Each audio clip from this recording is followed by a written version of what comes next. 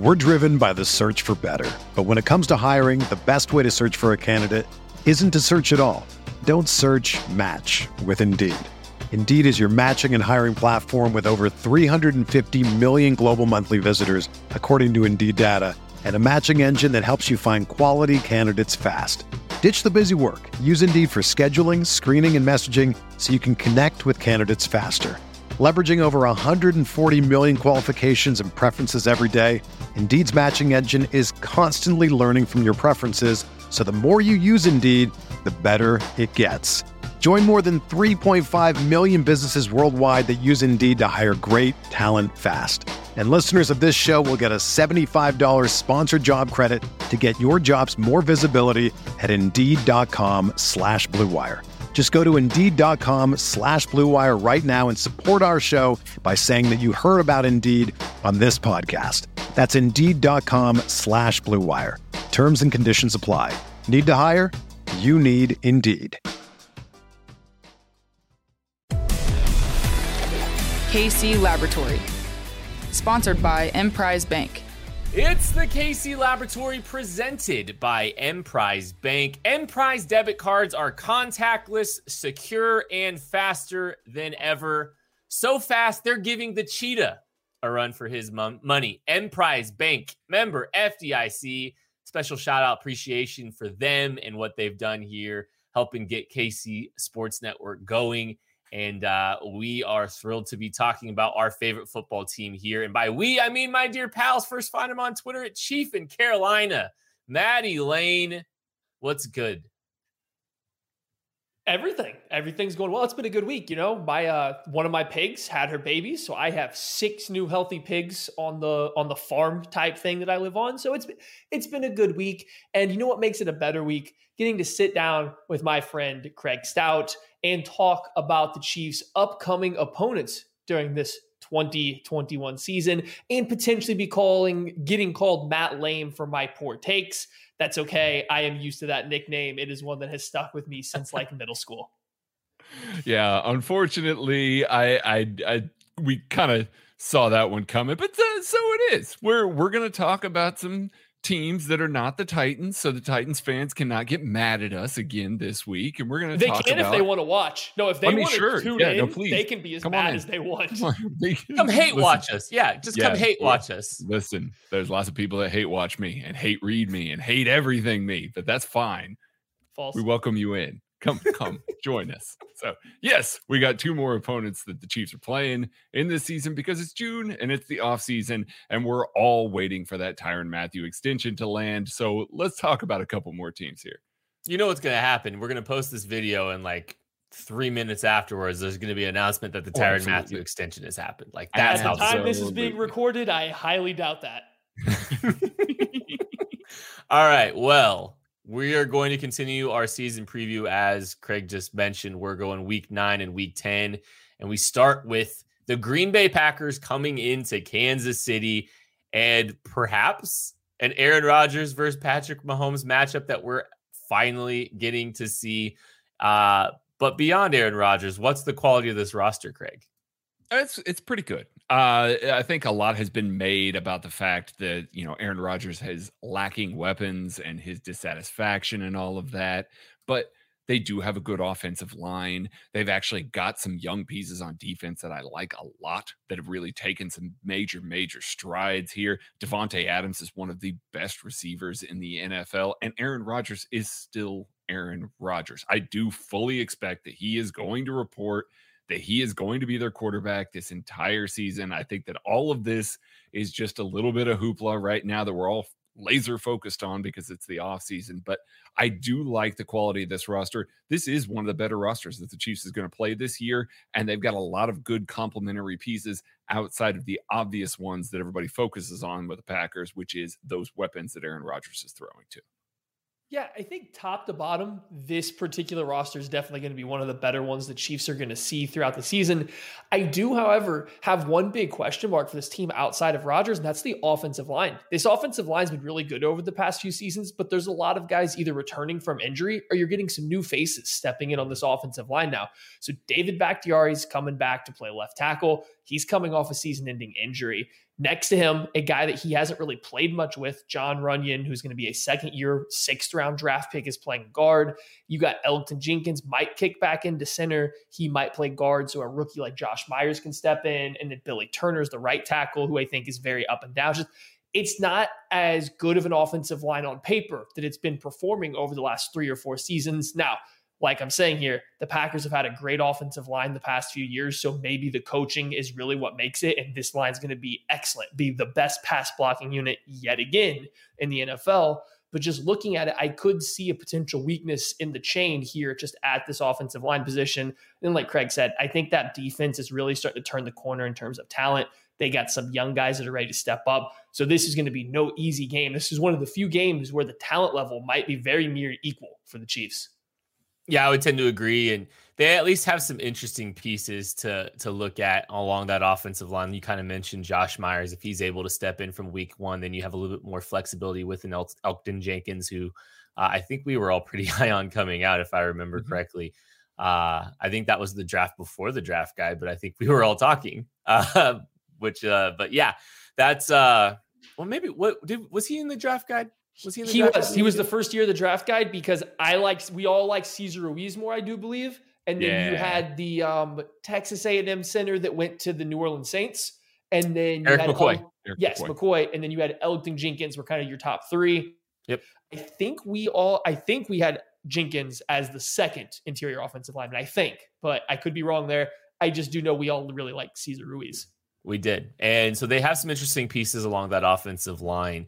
They have some, they've added an interesting piece in their secondary as well. I'm sure somebody will talk about that here in a little bit.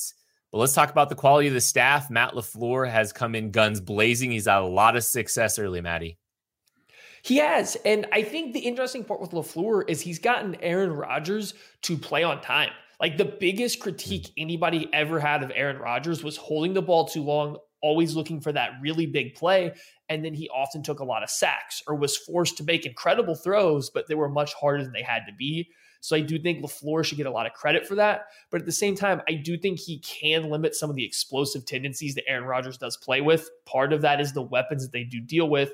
But he so far has done an excellent job getting Aaron Rodgers back to that MVP level. But to me, I'm sure Craig's going to talk about him a little bit, or maybe I just put Craig on the spot. But Joe Barry, he's an interesting guy, defensive coordinator, because he's worked with Monty Kiffin, Wade Phillips, Brendan Staley coming out over from the Rams. Like he's got a lot of good defensive coordinators, head coaches that he's worked under, but his only stint as a defensive coordinator was very rocky. They had a good pass rush, but they didn't particularly perform well on their points allowed, their yards allowed. So he's finally getting another chance now. What has he learned? Is he going to be better than he was in Washington, 5-6 years ago? So that's where my eyes are glued to right now. Yeah, my eyes are glued there as well. I mean, he's coming off of being an assistant head coach and a linebackers coach for Sean McVay. So he did kind of have to handle a lot of that defensive side of the ball, had to help with game plans and things like that, being an assistant head coach. So this is a task that I think he is prepared for. And like Maddie said, being that defensive coordinator before at the NFL level prepares you to get, some of the week-to-week stuff going. I do think that he's coming into a good situation. I mean, that town hated Mike Pettin, just absolutely hated Mike Pettin with a passion. So he's certainly going to be a step up in a lot of Packers fans' minds. He's got some good coaches on his roster still. A guy that we all love, Mike Smith, former Chief, has really maximized those outside linebackers, those pass rushers, really made them turn the corner. Rashawn Gary was a very raw guy, and he started to really make strides under Mike Smith as well. So I think that he's done a good job of retaining the guys that had connection to the players and are going to make that transition a lot easier for him in Green Bay. I think that he's actually going to be able to hit the ground running pretty well. Those young guys are all hard workers and really ferocious. Like Jair Alexander's on that team, and he's talking right now about somebody that he's got to match up with. So I just really like what they've done, and I think he's going to be able to lead that defense pretty well. Yeah, the cupboard is not bare on that side of the football for Joe Barry, and the cupboards aren't bare for this football team. This is a stocked roster, and there are some new additions to talk about, Craig. Yeah, there really are. I think I'm gonna leave the one that I think that everybody is going to really focus on a lot, and I'm going to talk about Eric Stokes. Eric Stokes is a very raw cornerback and it's a position that they need a cornerback at. I think we all remember Kevin King getting absolutely roasted in the NFC playoffs last year, just giving up. It was so bad. Like, that's going to be everybody's lasting memory of him. Eric Stokes is a really, really raw player coming out of Georgia, a guy that's got freak talent, though. His athletic profile is top notch. So I think that if they can get him to progress, as well as they have the rest of those DBs, the way that they've been able to coach those guys up, and obviously being in the room with a lot of those guys, you've got, again, Jair Alexander, Darnell Savage, you've got, Adrian Amos. Those guys are all really savvy veterans that are going to get him up to speed quickly. I think he's got a shot to start week 1, and I think he's got a shot to actually perform really well just because he's got the physical tools to help make up for any mistakes or lapses in judgment that he may have schematically, at least initially. The big one for me is going to be wide receiver Amari Rodgers out of Clemson. I actually think he fits the missing piece that the Packers have at their wide receiver position. He gives them a guy to put in the slot, to work the underneath route stuff, to work a lot of the motion game, created or manufactured touch game. And he's a guy that could come really close to matching Randall Cobb's production in Green Bay a few years ago with Aaron Rodgers. It's a similar type of player. I think he's excellent with the ball in his hands. So he just gives him a good complementary piece to go with the possession, Allen Lazard and Devontae Adams, and the deep threat of MVS. So I like his fit with this wide receiver group. I don't think he'll have a huge statistical year, but I do think he'll play a pivotal part in just a lot of their pre-snap stuff and getting, some just manufactured easy yards when everything else is focused somewhere else. So the Packers really didn't do a ton in free agency. They lost more than they gained, really, from a talent perspective, losing Corey Linsley. And the replacement for Corey Linsley, a really quality center, is probably Josh Myers. Talked a little bit about him earlier.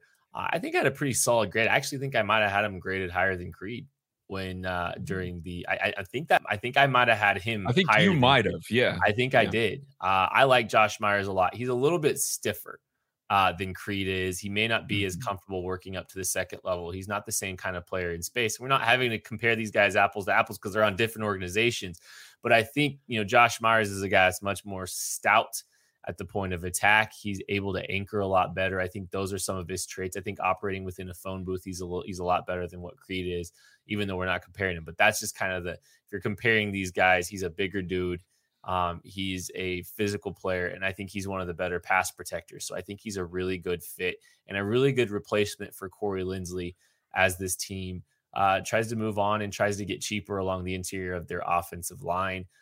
Players to watch, and there's a lot, like we kind of just talked about, and the one I'm really interested in watching is Rashawn Gary. These guys kind of talked a little bit about him earlier, but his growth and progression over the last couple of years has been really impressive. It wasn't always, early on it was pretty rocky for him. He was having a hard time seeing the field. His rookie year was, I don't want to say entirely a wash, but there was a lot of growing pains for him. He started to play a little bit more consistently. I think his hand tech's gotten a little bit better over the course of the last 2 years, and that athletic profile is starting to play. He's playing faster. He's playing a lot better.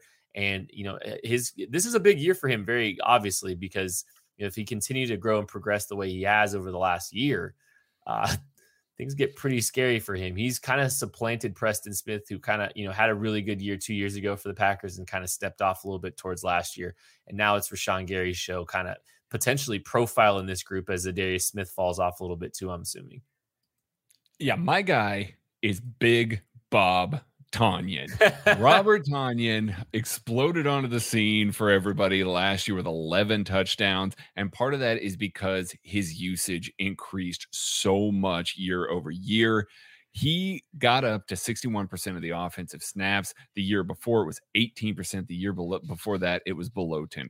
So they kind of realized what they had in Big Bomb Tonyan and started utilizing him a lot more, especially in the red zone. But he started to get more integrated in the offense between the 20s as well. He really turned into a weapon for them. He really did. Like our buddy Jake Morley, who does the KC draft guide with us, was telling us early on, is like, hey, you guys got to watch out. Big Bomb Tonyan. He's, kind of jokingly, he's coming for Travis Kelce. Then by the end of the year, the man had 11 touchdowns and was a serious threat. So I am very curious to see if he's going to be able to progress and continue that role, because like Maddie said, Amari Rodgers is there. You've got Davante Adams. If you have this legitimate 3-headed weapon that you can utilize in the passing game that does not involve your running backs, that is really hard to defend. So if he continues to progress, they're going to be pretty good on offense.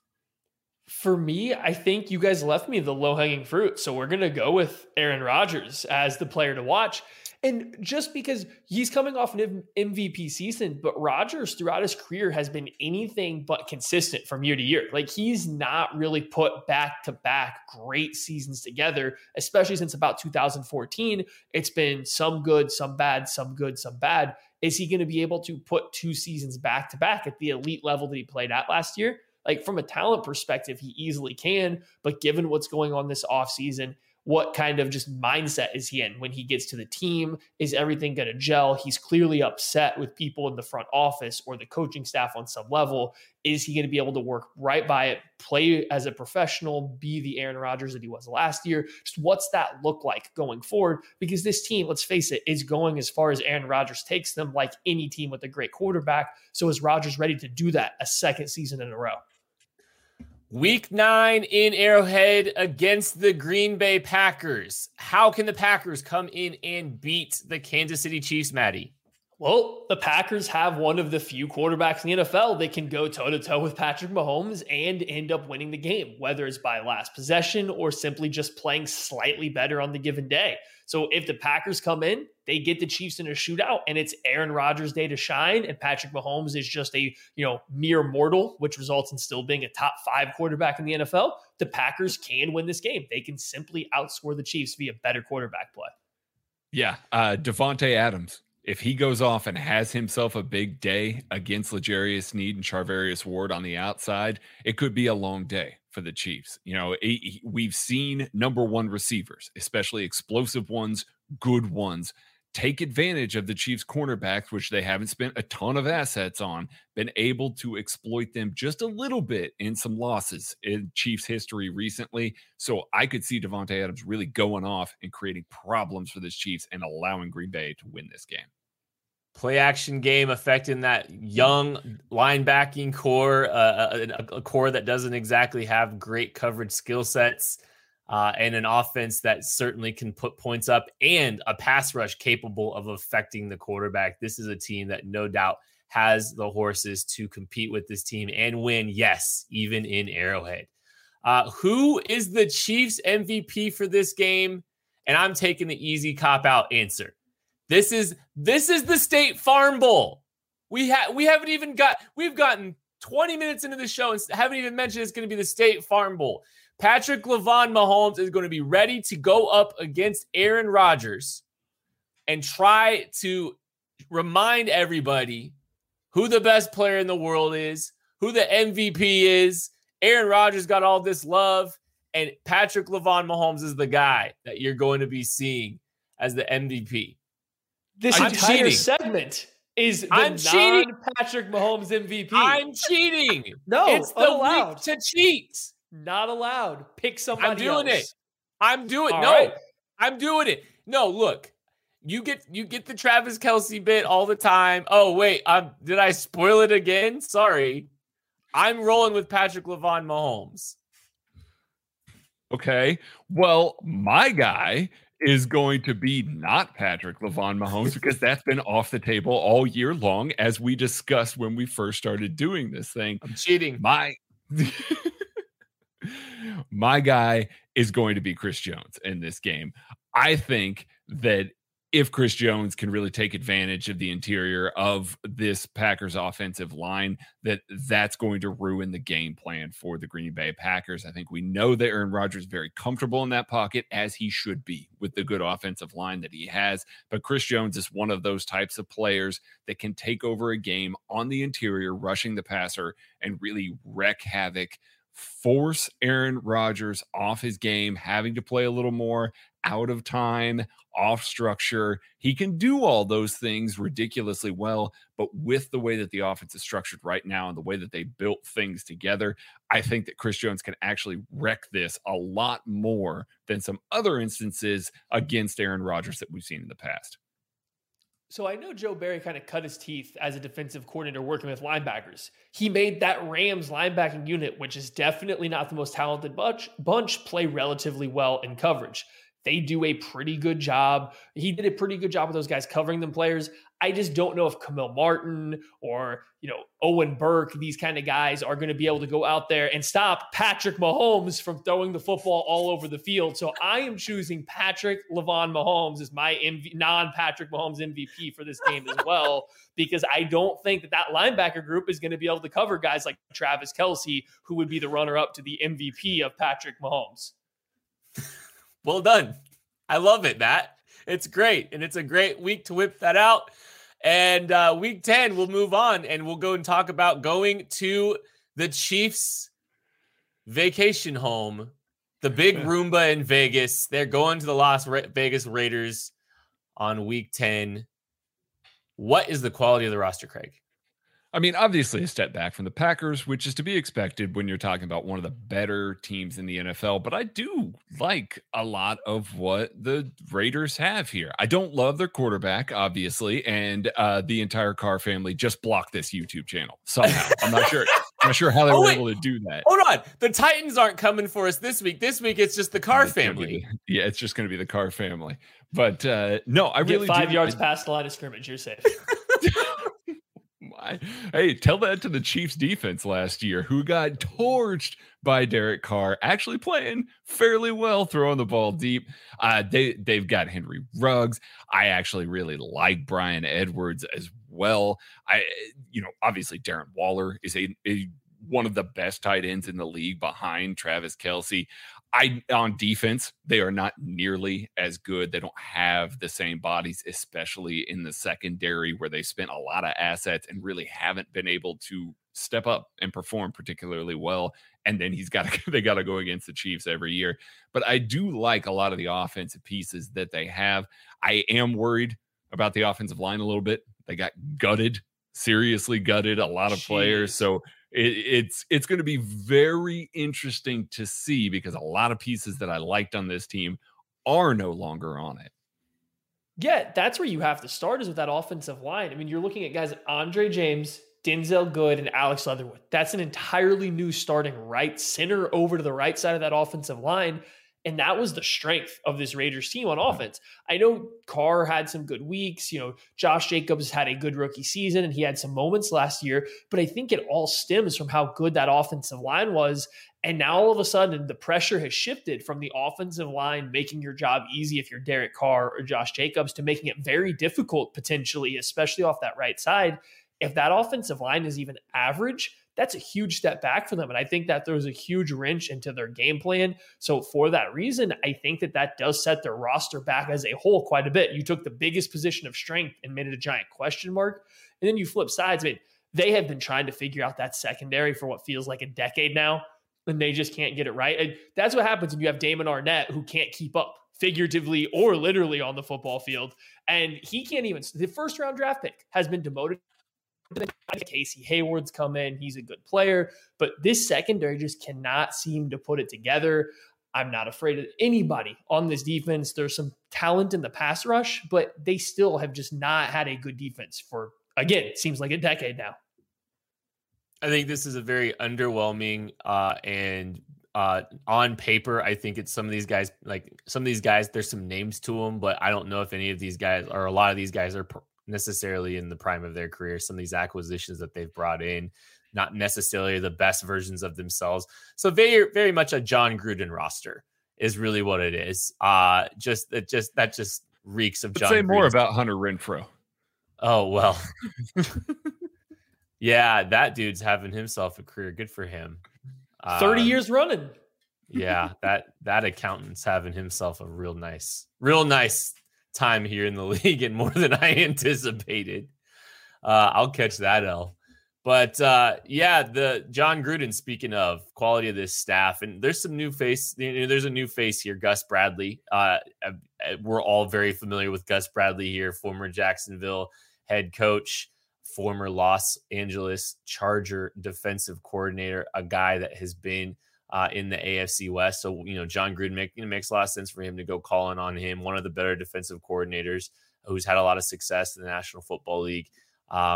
Makes sense that he goes and grabs a guy who's all too familiar with the Kansas City Chiefs, which is the primary objective of any AFC West opponent, is trying to stop Patrick LaVon Mahomes. So, Gus Bradley, nice quality addition to this staff.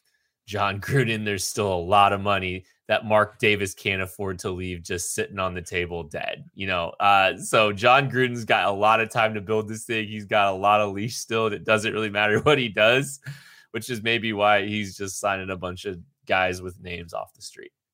Yeah. I think we saw John Gruden's kind of approach last year. A lot of the games for the Raiders were kind of the same old thing, get play action, run behind a very good offensive line. Josh Jacobs is very good, volume targets for Darren Waller. Like, it makes perfect sense. It's playing to your team's strengths, but it's keeping it short. And then the two games that they played against the Chiefs, they really opened things up.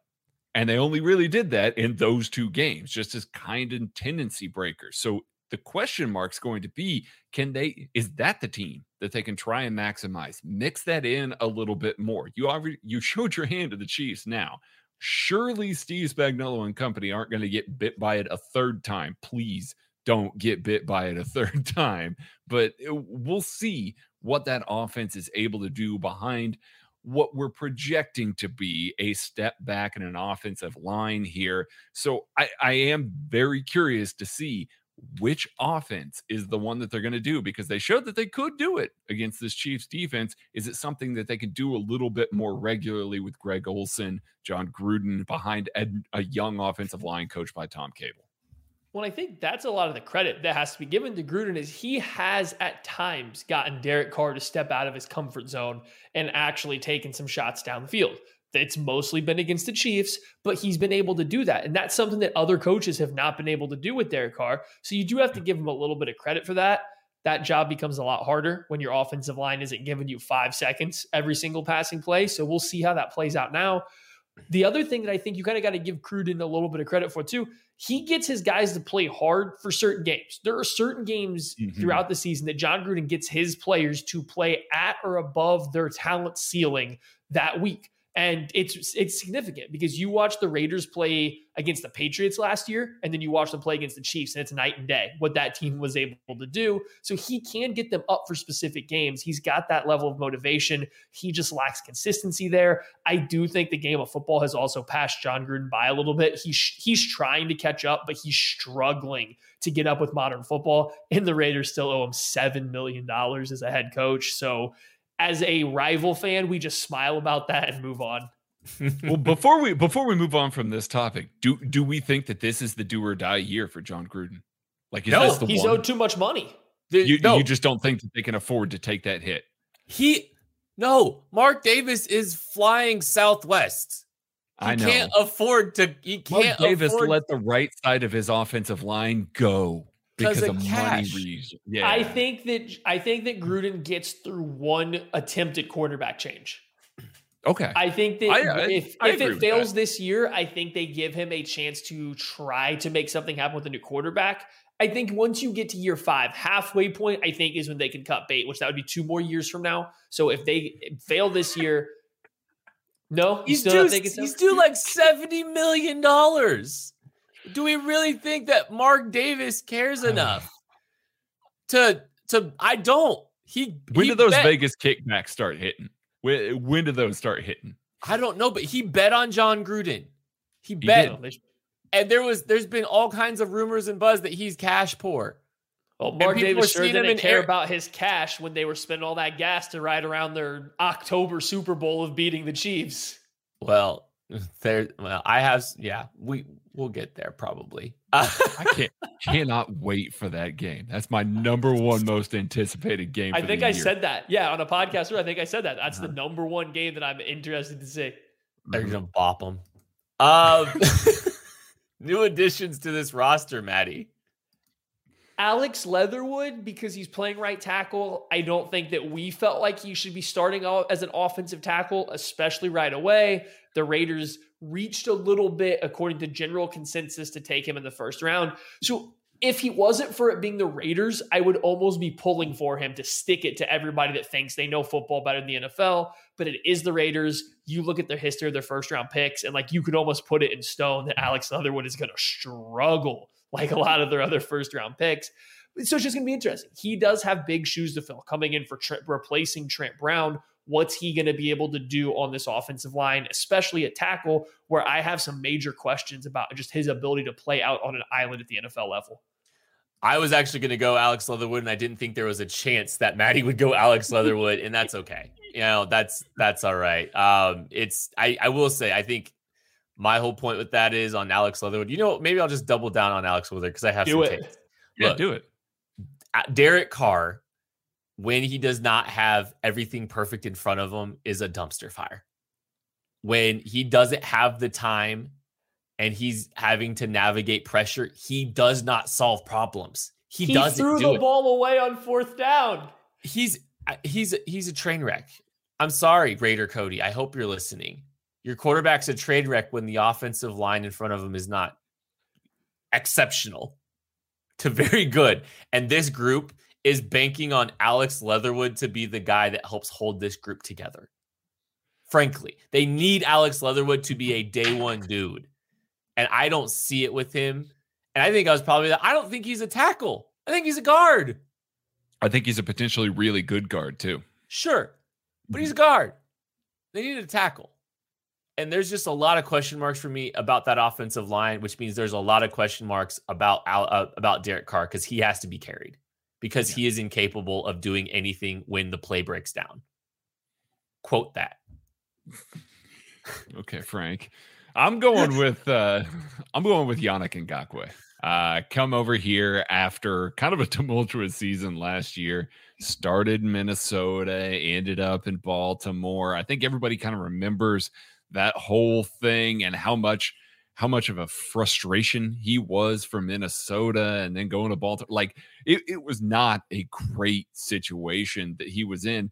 And yet he still had 8 sacks last year. Like he still had production and they need production. They've got Clelin Ferrell, a guy that we all really liked coming out of college and just hasn't been able to put it all together and be an NFL caliber rusher. They need somebody that they can count on to get consistent pressure. Since they had Khalil Mack leave this team, they have not been able to rush the passer at a consistent clip. They just haven't. And frankly, the other guy on that defensive line that they were relying on to do that for the past couple of years is gone in Maurice Hurst. So I just don't know.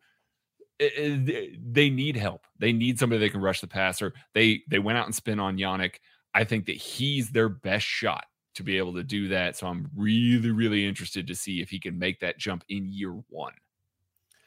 All right, players to watch. I'm up first. I'm going with Darren Waller. And it really sucks that Darren Waller's a Raider because I'm rooting for him. He's a guy that's been through a lot to get to the point where he was. He came into the league as a wide receiver, had some substance abuse issues that really derailed his career, came back bigger, bulkier, and turned into one of the most dynamic tight ends in the National Football League. This man is a monster. He's a matchup nightmare. He's an exceptional athlete. He can win at the catch point. He's got fluid hips similar to a Travis Kelce, not comping him entirely to Travis Kelce because there's a long way to go for this guy, but he's a problem. He's an absolute problem, and he's one of the redeeming qualities of the John Gruden era.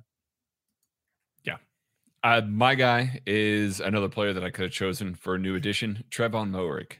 I loved Trevor Murray coming out, and this team, as Maddie said, needs secondary help. They got to find somebody. They got to get one of these guys to really work out in a big way. I think they thought that Jonathan Abram was that guy, and year 2 was not good to Jonathan Abram. So getting another player back there with Abram behind Trayvon Mullen, behind Damon Arnett, behind Amik Robertson, Casey Hayward, whoever it is that ends up out there, getting another guy that can play that deep center field role a little bit better, be able to cover some ground, be able to take good angles and be a smart player on the back end is desperately needed for this team. So I think that he's going to get every opportunity to kind of organize things on the back end. He might be able to make a lot of those guys a lot better player just by keeping everything organized in front of him.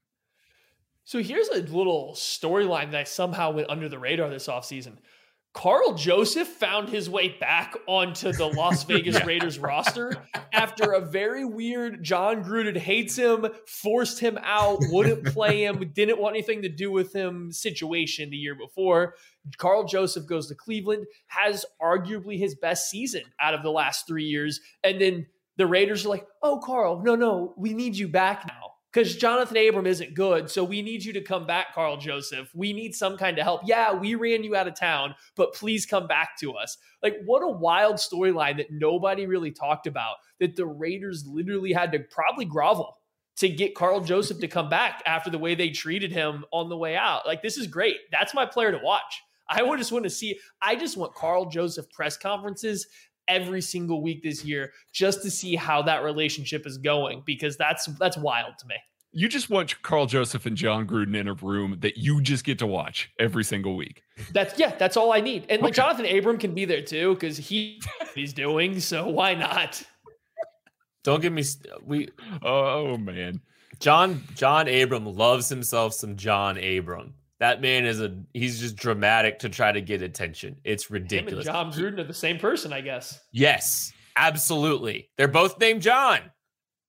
What do you think? John Abram knows how to say salmon, but on Hard Knocks he pretended not to. He was trying to be Jessica Simpson. Is this chicken or is this fish? Is salmon? No. You knew exactly what you were doing, John Abram. Why'd you have to bring up John Abram, Matthew? Sorry. How do the Raiders beat the Chiefs? Well, John Gruden has to be in his bag. It's an A+ game script. John Gruden very obviously treats this like a Super Bowl because he did a little parade with the bus after the game in Arrowhead. They are all about this game. John Gruden is doing everything in his power to try to beat the Chiefs. I'm not convinced that John Gruden wouldn't mind going 2-15 if he's going 2-0 against the Chiefs. He's going to be in his bag. It's not going to be enough, but that's how. John Gruden doing John Gruden things, excellent game scripts, and picking on Charvarius Ward again, probably. Yeah, I mean, and Charvarius has to have arguably the worst game of his brain career. Fart game again. I mean, it really was. It was just it is a bad performance by Charvarius in that one. He was certainly much better in the second one, but they were still able to hang with him because John Gruden was making those types of play calls. It was all tendency breakers. That's what it was. It was all tendency breakers. It was taking these deep shots with the Chiefs trying to cut everything underneath and drive on everything underneath.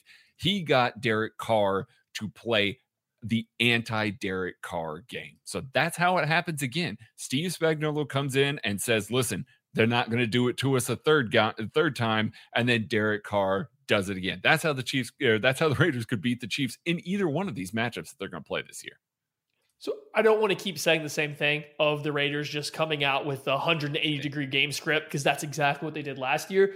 So I'm going to go with the pass rush decides to show up and just be absolutely unstoppable. Clelin Ferrell takes that final step. Well, okay, we got to talk about it. Clelin Ferrell against the Chiefs is a very good football player. Clelin Ferrell versus every other team, mediocre.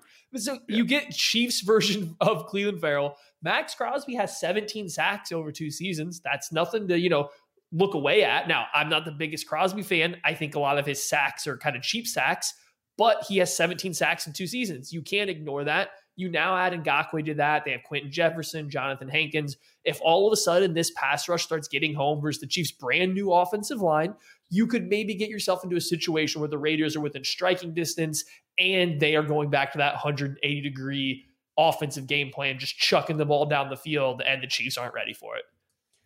All right. Who is the Chiefs' non-Mahomes MVP? Or maybe I should say this. Craig, who's driving the bus for the Chiefs in this game?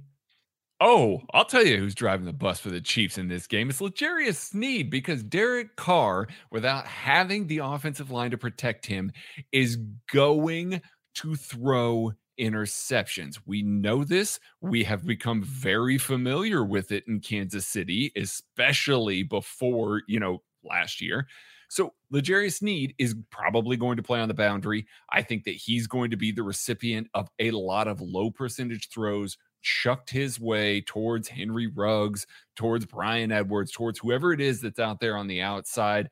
I think he's going to come down with a few of them because we know he's got great ball skills, and we know that Derek Carr is just going to throw up some prayers trying to avoid pressure.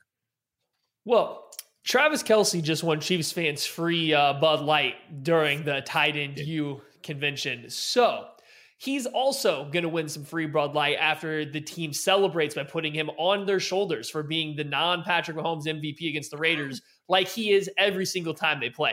Travis Kelce owns the Raiders. He always has. He's always going to.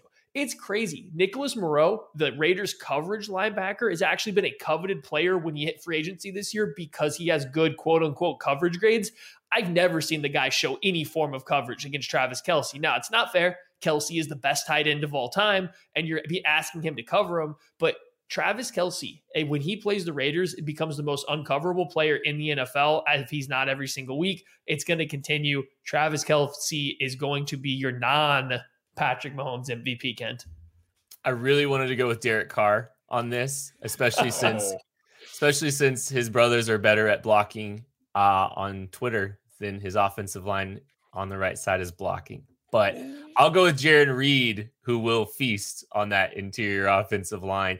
That is going to do it for this episode of the KC Laboratory, presented by Emprise Bank, member FDIC. Thank you so much for listening, for watching, wherever you're consuming this.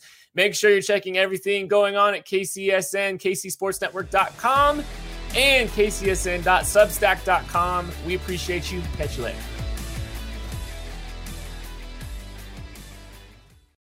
This is the story of the one. As a maintenance engineer, he hears things differently. To the untrained ear, everything on his shop floor might sound fine, but he can hear gears grinding or a belt slipping. So he steps in to fix the problem at hand before it gets out of hand. And he knows Grainger's got the right product he needs to get the job done, which is music to his ears. Call, click Grainger.com, or just stop by. Grainger, for the ones who get it done.